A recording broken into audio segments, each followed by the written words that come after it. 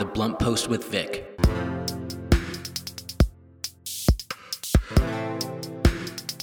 Welcome to The Blunt Post with Vic. I am your host, Vic Gerami, the editor and publisher of The Blunt Post. The Blunt Post with Vic is a show that covers breaking and headline news, offers analysis, commentary, and I interview high-profile public figures. In each show, I also highlight an exceptional organization, company, nonprofit, or even an individual that does great work in the community.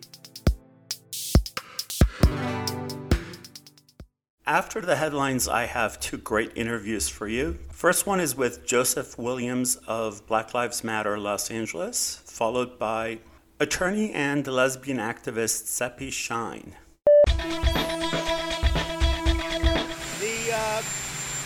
The event in Oklahoma is unbelievable. The crowds are unbelievable. They haven't seen anything like it. And we will go there now. We'll give a hopefully good speech. We're going to see a lot of great people, a lot of great friends. Here are a few headlines from over the weekend and this morning. President Trump was supposed to get a boost Saturday from his first campaign rally since late February. Instead, he got a huge bust. After bragging earlier in the week that more than 1 million people had signed up to go see him, Trump found that he couldn't fill a 19,000-seat arena in a state where he won by 36 percentage points. On Thursday, Trump's bid to end deferred action for childhood arrivals, also known as DACA, was blocked by the Supreme Court. High Court grants relief to undocumented immigrants brought to the U.S. as children. The ruling, 5-4, said that the administration didn't provide sufficient reasons for canceling the program. The LGBTQ community received a huge victory when the Supreme Court this past Monday declared that the civil rights protects gay, lesbian, and transgender workers. The landmark ruling will extend protections to millions of workers nationwide and is a defeat for the Trump administration, which argued that the Title VII of the Civil Rights Act that bars discrimination based on sex did not extend to claims of gender identity and sexual orientation. However, the 6-3 opinion was written by Justice Neil Gorsuch, President Donald Trump's first Supreme Court nominee, and joined by Chief Justice John Roberts and the court's 4 liberal justices. In other words, no gay, lesbian, bisexual, transgender person can be fired or be discriminated throughout the country as the civil rights apply to sexual orientation as well as gender identity. Let's get blunt. Let's get blunt. Today I want to get blunt about something that most of us are aware of and know that it could happen, but we need to talk about it more because the election is coming up only a few months away. And that is that we cannot underestimate Donald Trump, the GOP, and how cunning they are when it comes to elections and anticipate everything. They're already trying to suppress votes. They're trying to say that the mail-in ballot should not happen because they will create more fraud. Any way and anything that they can do to get elected, and we need to be very vigilant and not think that because Donald Trump, his approval ratings are the lowest they've ever been, and the disaster that is created in the last 3.5 years, especially this year, his disastrous reaction or respond or lack thereof to COVID-19, his apathy for most Americans, Black Americans, Black Lives Matter, his apathy toward all the social injustices and police brutality. It's easy to think that we are safe and that we have this in the bag. And that would be a mistake. Michael Moore talks about this all the time, and I resonate with that. And I think that we really need to get everyone to vote, everyone out to vote, and not take any state for granted, and really combat GOP's cunning and Trump's ability to lie all the way to the elections. So I'm just being blunt about that. Let's get blunt. The Blunt Post with Vic. Joseph Williams is a leading activist and community organizer with Black Lives Matter Los Angeles, who has taken the time to speak with me about the murder of George Floyd and this movement. So before I ask you any specific questions, I want to know today, since things develop so quickly, where are we today and what's your personal perspective on where we are in our quest for justice and equality for, not just George Floyd, but in general for all the victims of all the black men and women who've been murdered just in the last few months, and where we are in this, what I hope is a movement? Yeah, absolutely. And it's great that you framed the question that way, because that's something that we in Black Lives Matter have always said since the start of the organization. That was one of the founding cries of the three founders, Patrice, Colors, Opal Tometi, and Alicia Garza, was that this is a movement, not a moment. Right. And so I think part of that is bearing out, what you see on the streets today, is that even though this is absolutely in response to, certain moments, like George Floyd, like Ahmaud Arbery, like Breonna Taylor, etc. Also, the groundwork for this was laid in the movement over the past 7 years, of Black Lives Matter, and obviously the many other organizations in the movement for Black Lives, and building off of so many other movements. So the groundwork for this moment has been laid in the organizing that's been done that hasn't often gotten as much attention or been as public. And so I think, we're seeing right now the possibility for some real changes, with regards to, we're seeing out of Minneapolis, whereas conversations like this weren't even on the table previously, all of a sudden the school district and the university have cut their contracts with the police department, right? Yeah, I read that. And so that those conversations are also on the table. It was on the news today in Portland. It was on, there's been a movement for that that's been pushing for a while in Oakland. We've been part of a movement that's been pushing for similar things, divestment from the police and divestment from school police. Here in Los Angeles,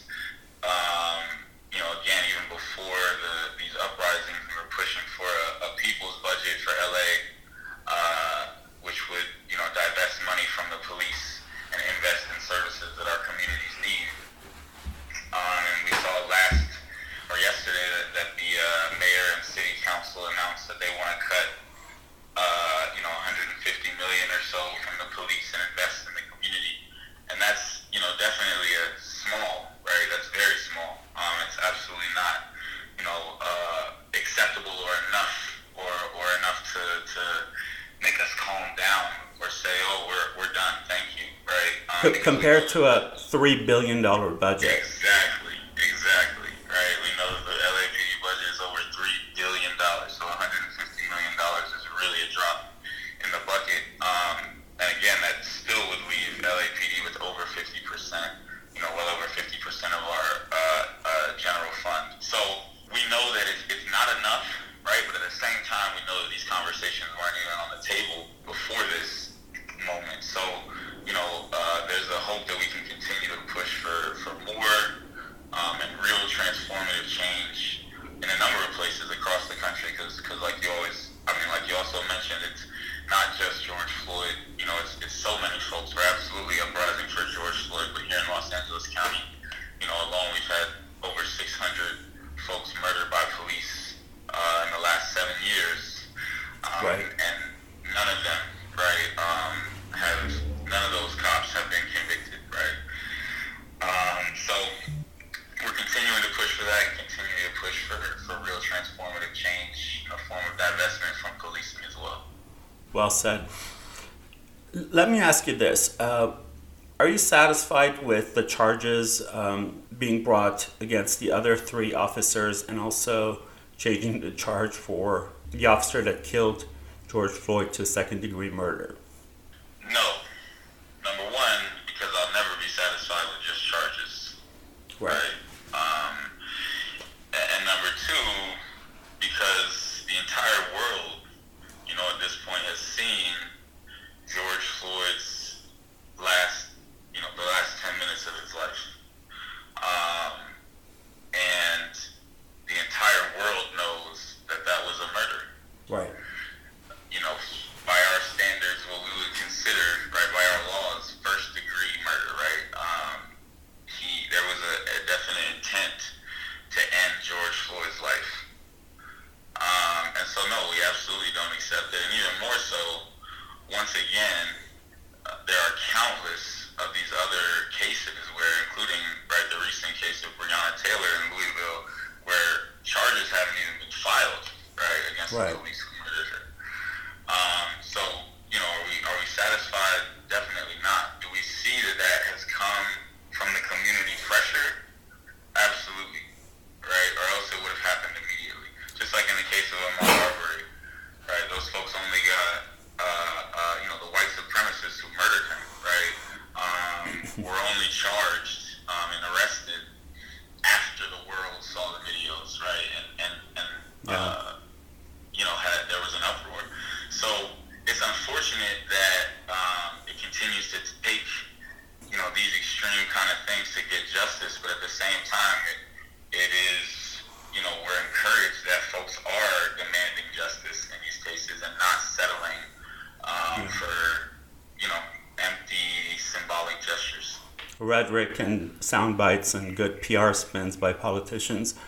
I saw a meme last night that kind of wrapped it up really well. It was something like, it took the entire country, people of color, LGBTQ, the entire world, to bring a charge against one officer. I mean, it just kind of, it's so sad. And when I first saw the murder of George Floyd on video, I thought, there are hundreds of people that are victimized like this whose death is not captured on video. We can only imagine how many there are. Absolutely. Again, here in Los Angeles, there's over 600, right? Over 600 people who have been murdered by police in the last 7 years alone. So it's absolutely, unconscionable that's what it took to bring charges against these officers. And it also shows you, again, like you said, really plainly, right? This is what our so-called justice system looks like when it comes to black people. Right, in this country, where you can be literally murdered in broad daylight, in public, on video, with, dozens or more witnesses there, and the entire world can see it, and that's not enough for it to be considered a murder, so it's, pretty clear, and it underlines, not only this issue within our, again, quote-unquote, criminal justice system, but also this issue within the entire, rest of our society. Yeah. Right? Because, again, the criminal justice apparatus is that which is supposed to enforce the laws. Enforce the laws on which our society is based, right? And our society is a law-based society. So if this is how the, apparatus of enforcement, of law enforcement, right, reacts to blackness, to black life, an absolute devaluation of black life, and in public on video, then how many other areas, are these law enforcement or the laws that we live under having this disparate kind of impact? Yeah. This is The Blunt Post with Vic. I am your host, Vic Gerami, and you're listening to my interview with Joseph Williams from Black Lives Matter, Los Angeles. And I'm glad you said blackness, words like blackness, because I think sometimes the word racism isn't enough, because so much of it is specifically anti-black racism and anti-black brutality and violence. And it's important to really note those. I was going to ask you, so I I'm very excited for Black Lives Matter and what it's done in its 7 years and the momentum. And you guys have been leading us and leading the country in so many ways.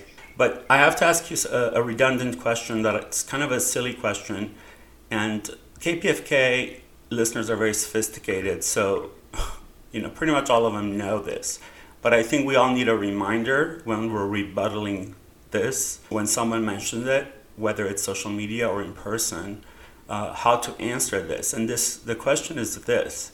Those people who are misguided and say things like, all lives matter, right?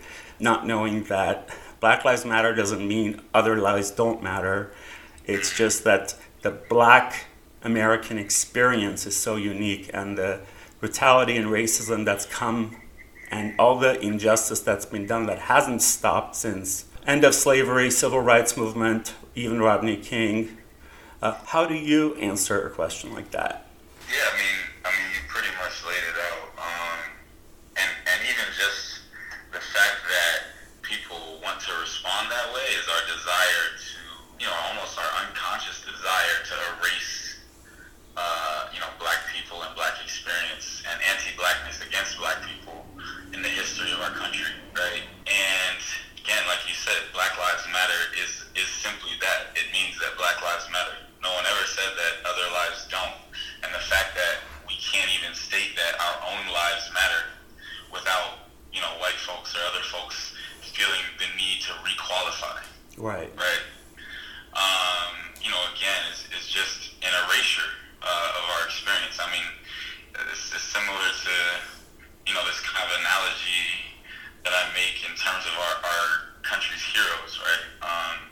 We would never lift up Hitler as a hero, because he murdered, millions of people and tortured and et cetera, et cetera, et cetera.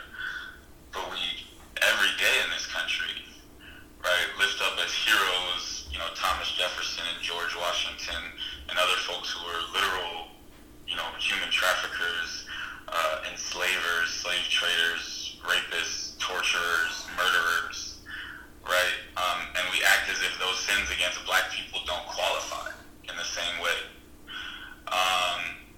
So, it's as simple as that, I think.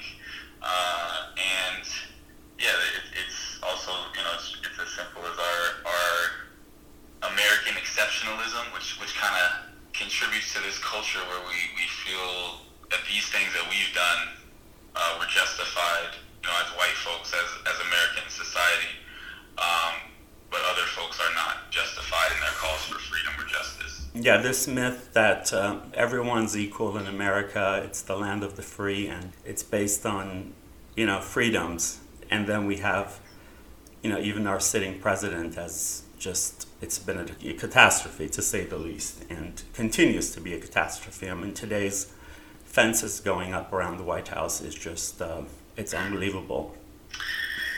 Right, yeah, and even the fact that an individual like Donald Trump could be elected president with his history of abuse against women, right, his history, his companies were sued for racial discrimination, et cetera, et cetera, et cetera, labor violations, et cetera.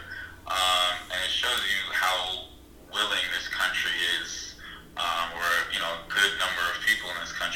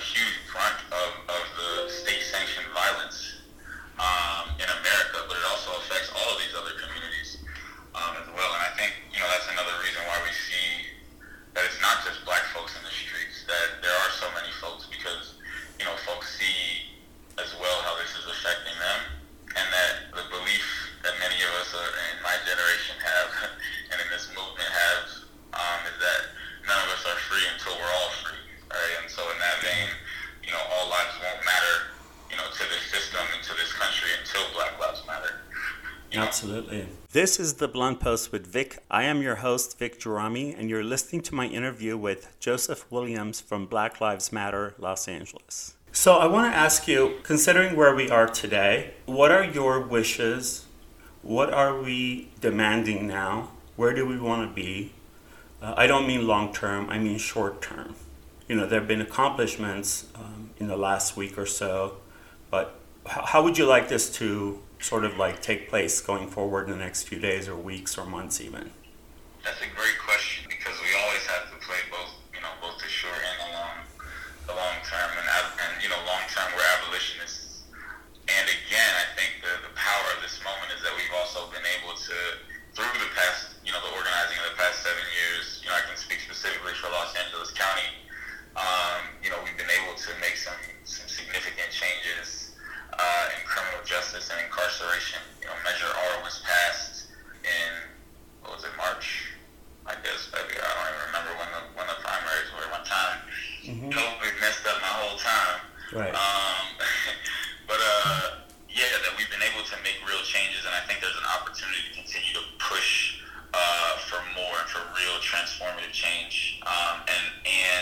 I think we're seeing also that a number of folks who were previously not willing to be vocal around these issues have been galvanized by the current moment, and that's from individuals to institutions, and hopefully with community organizations, with organized labor being more willing to push this, with everyday regular people out in the streets, we'll be able to push for more meaningful transformative change. And again, here in LA, in the immediate, our demands are prosecute killer cops and defund the police. So we're going to continue to push, obviously, for a much larger divestment from LAPD in the LA city budget. We're going to continue to push for accountability from the district attorney's office, and we know that Jackie Lacey is up for re-election in November. And so, we've seen over the past almost 8 years now that she is, going to refuse to hold police accountable and essentially going to allow and empower cops to abuse and murder people. We're going to hold her accountable in the streets and also, in the ballot box. We're hoping to continue to push this momentum into real long-term organizing, and not let it dissipate and not let folks be, appeased by the charges against these 4 officers, but to really push folks to continue the organizing in their communities and continue to push for these things on a local level that will be real transformative change. Because I believe real transformative change comes from the ground up, and the more that we can get folks to see their power and to continue to use their power and their voices that they're using right now in the streets, and continue to use them both in the streets and in other ways in their communities, I think we have a real chance to continue to build a movement to build towards the world we want to see. Well, you laid that out really well. I want to encourage listeners to who want to be involved to go to your website. There are various ways to get involved. Obviously, nothing is free. Activism isn't free. It takes a lot of money and resources to do what you guys do. So I hope that those that can make a donation to Black Lives Matter. But tell us, or tell our listeners, what else can people do? A call to action, if you will. Absolutely. I'll give a similar call to action I gave at our rally, our action yesterday in front of Jackie Lacey's office. Is that now, from here on out, it's not enough to be an individual. Right? It's cool to post on social media. It's cool to voice our opinions in those individual ways. But to really be involved in making change and to really utilize our power, we have to join up, with the folks in our community, with folks who are already doing the work. And, again, this work is intersectional work, right? Yes, absolutely.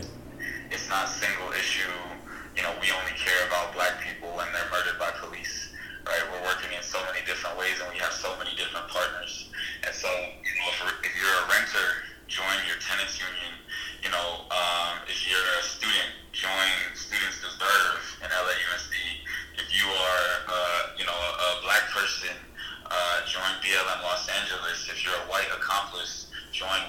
for Black Lives. If you want to work on homeless issues, join LA Can or these other organizations. There are so many organizations, that are doing such powerful work, and the more folks that are continuing to join and create their own organizations and build community, the more power that we have, right? Because I think one of the features of this system, this capitalist, white supremacist system, is that it wants us all to believe that we're isolated individuals, and that our fate is not connected to the fate of the person next to us. Divide and conquer. Absolutely. And many of us, we fall into that trap every day because we have bills to pay, because we have things to do. But ultimately, our fate is absolutely bound up with those next to us, with those in our community, with those in our nation, our country, with those, who live in our apartment complex. And so the more that we can continue to and I'm going to quote from Future, another powerful activist from the global BLM network, the more we continue to build these critical connections with each other, the more we are breaking down that really fundamental aspect of this system, which is dividing us and making us feel like we're not connected. And I think we're seeing that, again, in the response to George Floyd's death, is that folks see, that and feel, what if that was me? What if that was my brother? And they're responding as if it was their brother. Folks are out in the streets responding as if it was their family member. And ultimately, that's what we need to do. And we need to continue to do, not just when folks are murdered by police, but with our folks who are still alive here, right? Who are facing different forms of injustice. We need to see, each and every one of them like they are our family member and our sibling, and stand up and call for justice like we would if they were. Absolutely. Well said. Joseph, before I let you go, will you tell us the website for Black Lives Matter, please? Yes. The website for Black Lives Matter LA is blmla.org.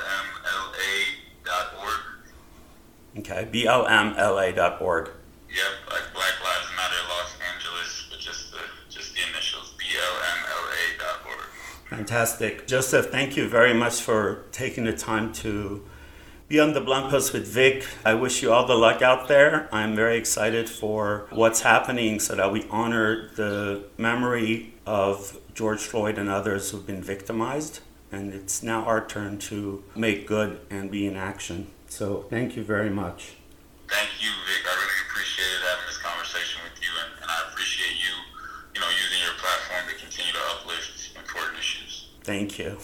Bye-bye. Bye-bye. The Blunt Post with Vic. Today I have a second interview for you with Sepi Shyne. Sepi is a true leader here in Southern California, a true change maker, and she's running for West Hollywood City Council.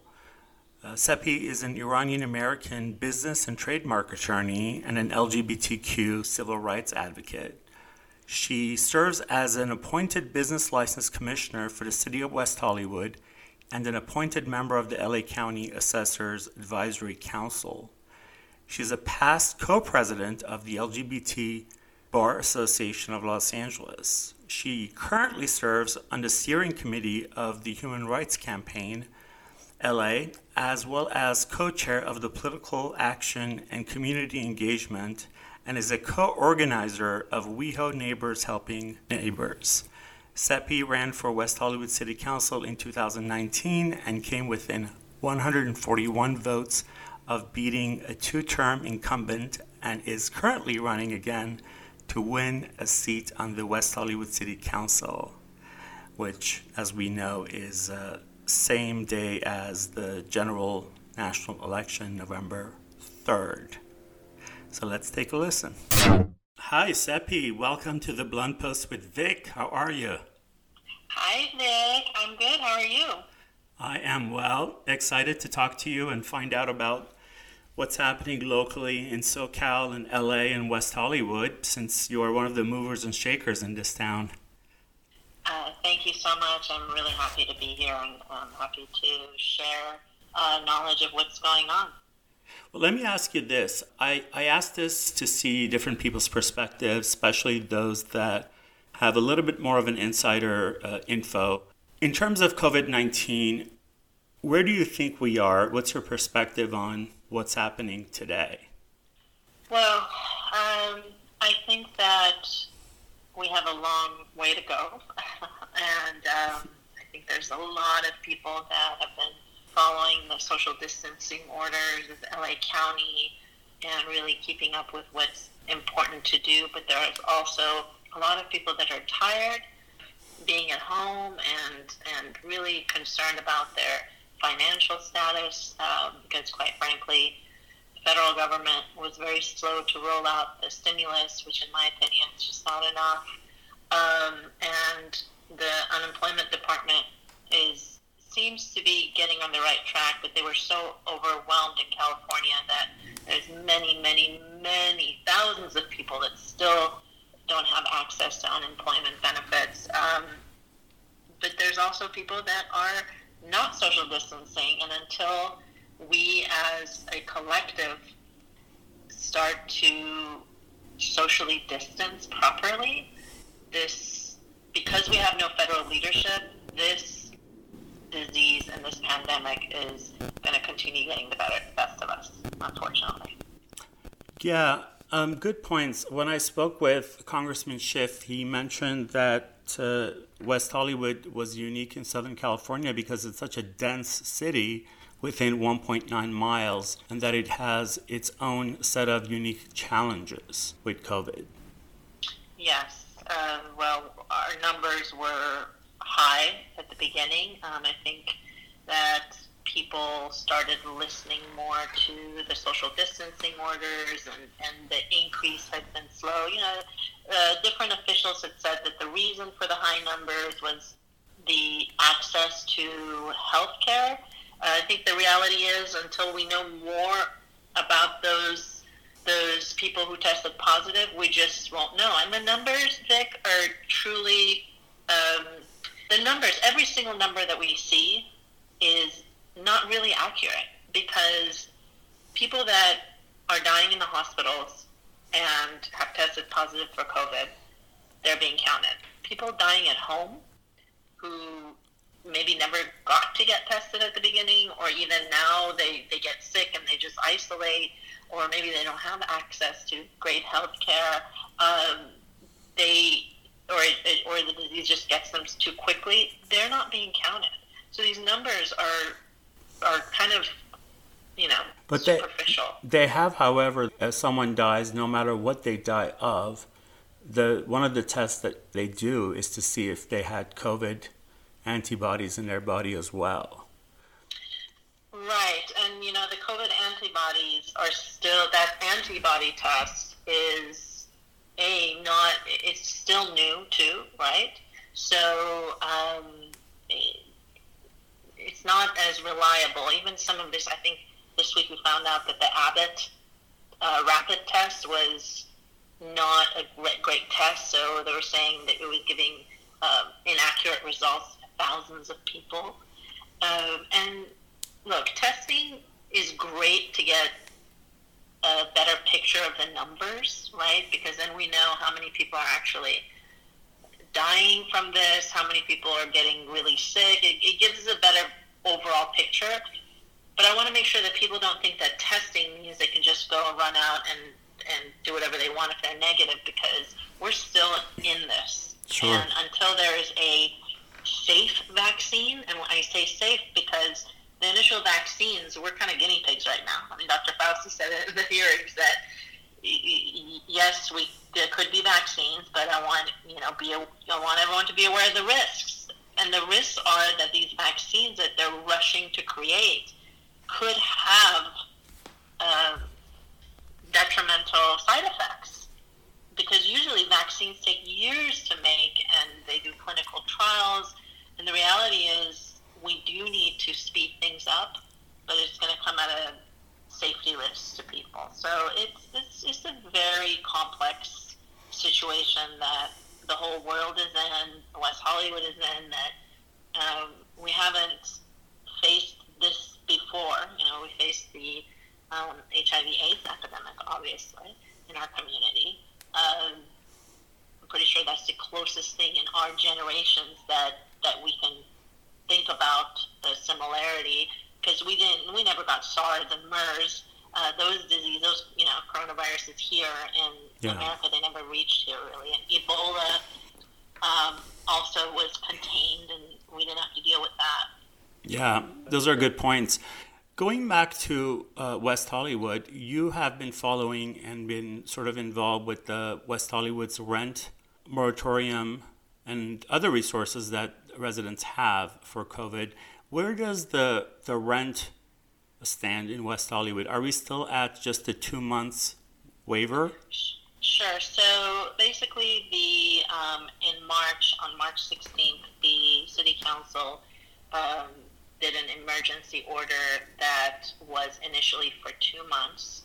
It was an eviction moratorium. So It gives people who are affected by COVID the chance to write to your landlord, letting them know you've been affected financially. And also it had a part in there if you were sick with it, or if you had to put your child in daycare and you had higher costs, etc., and you would be able to postpone your rent. Now, since then, there's been a couple of changes to that. The first change for April and May was, instead of having to pay back your rent in 6 months, you have to pay it back in 12 months. And by the way, I'm talking right now residential renters. There's a whole other commercial renters moratorium, but let's focus on the residential renters. Right. I think those are the ones that are really, we have 80% renters in West Hollywood, so there's about 30,000 people that have been affected, right? So they changed it from 6 months then to you have to pay back your rent in 12 months, and first you had to provide documentation, and they took that away and said, okay, you can just do something in writing. You don't have to document that you've lost a job or provide any proof. You just say, I've been affected by COVID-19, I've had financial losses, I'm not able to pay my rent, and you basically have to let your landlord know within 30 days of the rent being due. So April is done. We're way past the time to send anything in writing to your landlord. Unfortunately, May now, people still have time up until the end of May, within 30 days of the rent being due, which is due on May 1st, so within 30 days, if you have been affected by coronavirus financially or otherwise, you write to your landlord and you say, I'm not able to pay my May rent, and there's actually, if you go to WeHo.org, there's a template that they have, a nice letter. It's really easy. Just download that, fill it in, send that to your landlord. What that means is that you can wait. You can postpone paying your rent. You won't have to worry about being evicted. The landlord literally cannot harass you. They can't send you they can send you a 3-day notice, but then they'd be defying the ordinance that was passed, and they could be subject to fines. Now, in the last city council meeting, what West Hollywood did, and I supported this, was they extended the months so that now, up until the end of July, people can also postpone paying their rent if they've been affected. So if April, May, June, July, these are the months so far that this emergency ordinance has covered. And then once it's at the end of July, once it's lifted, then the 12 months starts. And people have that long to pay back. The problem that I've brought up at a couple of council meetings is that there's a lot of people that are confused because they see the LA eviction moratorium. They don't know what's happening with West Hollywood. They might not be, West Hollywood has done a webinar online. They've done sponsor ads on social media. They haven't sent a mailer, and I've been pushing for that. And to this day, there's still no mailer to the renters in West Hollywood from City Hall letting them know what their rights are. And it's worrisome because what ends up happening is people that are in the know, that are involved in local government and or know where to go, they'll know what's happening, but others won't. They also have provided a one-time financial resources for renters that they can. You can go to WeHo.org again, by the way, to get the phone number of the couple of organizations to call that will give $1,000 one time to residents. That's all good stuff. You're listening to The Blunt Post with Vic. This is your host, Vic Gerami, and I'm speaking with attorney Sepi Shyne, who is running for the West Hollywood City Council. One thing that you said about renters not knowing their rights made me think that sometimes bureaucracy doesn't want the masses to know their rights. So it is up to us to do our own research and stand up and make a case for ourselves.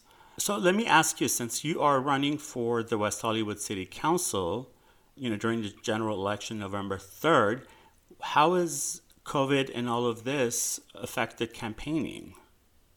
Sure, that's a really good question. Well, when COVID first, not when it first happened, because that was back end of last year, but when it first hit us and we had the safer at home orders come through, I just kind of but paused what I was doing, which was just focusing on fundraising only.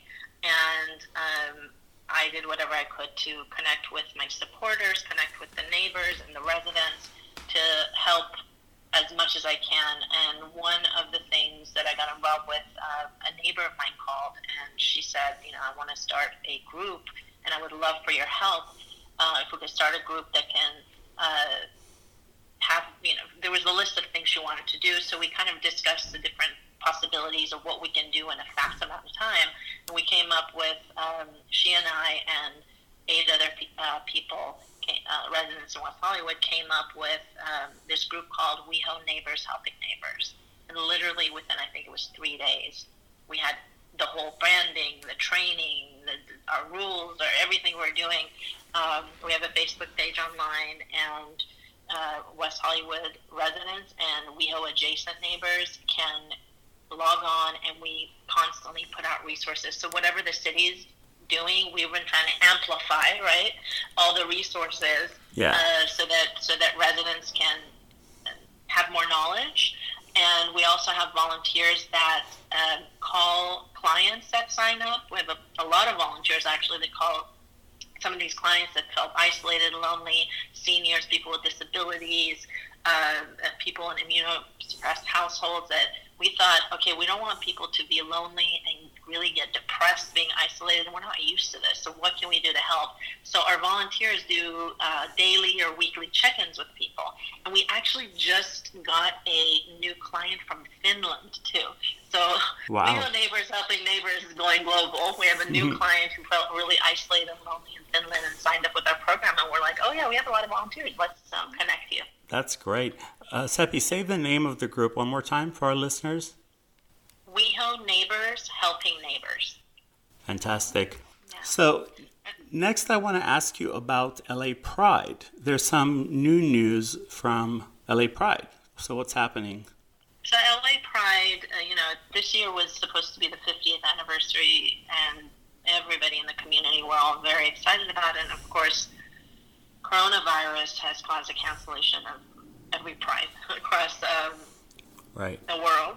And LA Pride recently released a press release that said they're going to go digital and have digital events all throughout this year into the next year. And that's all the information I have. I have heard that they are going to have, from June 12th to the 14th, which would have been the weekend for Pride, they're putting together digital events. I know that Trans Pride is also digital. It's happening, and the Human Rights Campaign Los Angeles is involved, and we're supporting Trans Pride June 19th to the 20th. So they're going digital. It was really cute yesterday. This weekend was Long Beach Pride, and the organizers of the motorcycle contingent basically put together a Dyke March, just everyone social distancing on bikes and cars, and we're, I guess, riding through Long Beach, and that was really nice to see. And I hope we do something like that in West Hollywood. That would be really amazing. Yeah, everyone's getting very innovative. Thank you for that update, and also with HRC's update as well. So what's coming up for you? Do you have any events coming up? Anything happening with, you're involved with so many different things? Yes, absolutely. So again, through HRC, we're going to be coming up with some digital events too, but we are involved with Trans Pride, June 19th, 20th. Whatever CSW does, if we can get involved, which is Christopher Street West, LA Pride, we'll likely be involved with that too. My campaign is also having some events, because now that I was able to set up systems to help the community, I've gone back to fundraising, because the reality is end of June is our big financial disclosure deadline. So I have 3 events that I'm planning for June. The first one is planned, and it's June 4th at 5:30, and I'm so blessed to have really famous, incredibly funny Persian comedian Maz Jobrani, who has 2 Netflix shows, is going to be introducing me, and I'm also so honored to have Florida State House Representative Anna Eskamani, who is going to be speaking in support of my campaign. It's on Zoom, and if anybody wants, it is a fundraiser, so it's a ticketed Zoom event. If anybody's interested, they could go to SepiShyne.com, Shine with a Y, and get your tickets. And Anna Eskamani is amazing. She was one of the women who were part of the Blue Wave in November 2018. Right. And her district is basically Orlando, where the Orlando Pulse shooting was, and there was an anti-LGBT Republican, who had that seat, and she flipped his seat. So we have a woman in the Florida State House, which made history, a progressive Democrat who is pro-LGBT, and the first Iranian elected to any office in Florida. Wow, fantastic. And we don't have a whole lot of time left until November. So once again, for everyone who's listening, repeat your website. Sure. It's SepiShyne.com, SepiShyne.com.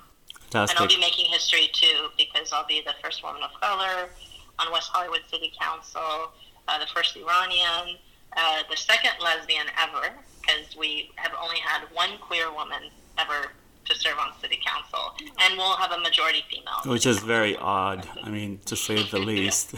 Yeah. to have a city of West Hollywood since 1984, to have had one lesbian on the city council, interesting.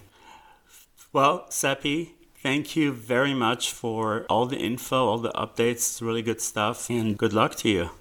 Thank you. Thank you for having me. Happy to be here. Thank you for doing the great work that you continue doing. Good to have you. Thanks, Sepi. Okay. Bye. Bye. The Blunt Post with Vic.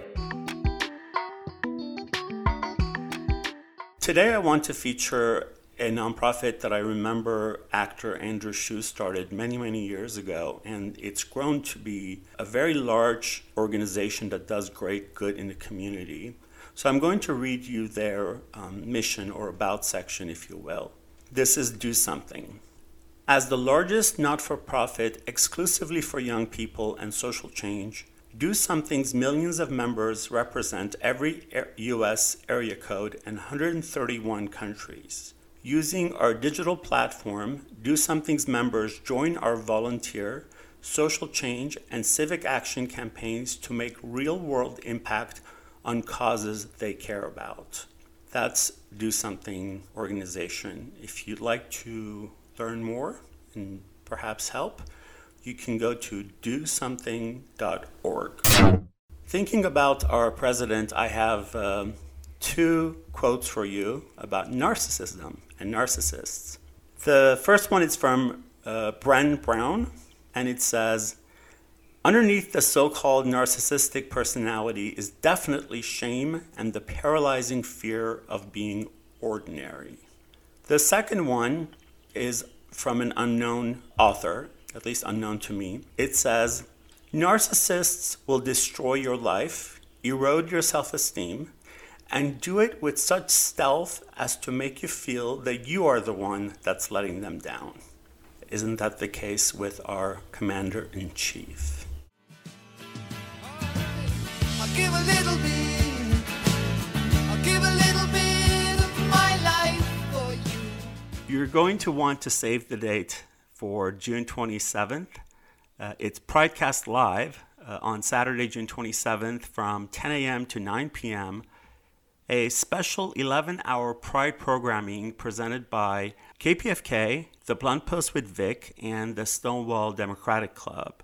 Pridecast Live is on the same day as Global Pride, and it's in solidarity with Black Lives Matter. We have just incredible programming planned for you, original shows, interviews with leading queer politicians, panel discussions, music, variety shows, and lots more. So remember to save the date for Saturday, June 27th. It will be live on KPFK and live stream on kpfk.org. On that note, check out the Blunt Post's list of top 100 LGBTQ-friendly companies, businesses, and organizations list at top100lgbtq.com. That's top100lgbtq.com. Before I go, I'd like to thank my hardworking producer, Ricky Herrera, as always, and thank you for being with me again on The Blunt Post with Vic. Please tune in next Monday at 7 a.m. for another episode. For more information, please visit thebluntpostwithvic.com. You can also follow me on Instagram and Twitter at Vic Gerami. Both Twitter and Instagram are at Vic Gerami, VICGERAMI. The Blunt Post with Vic.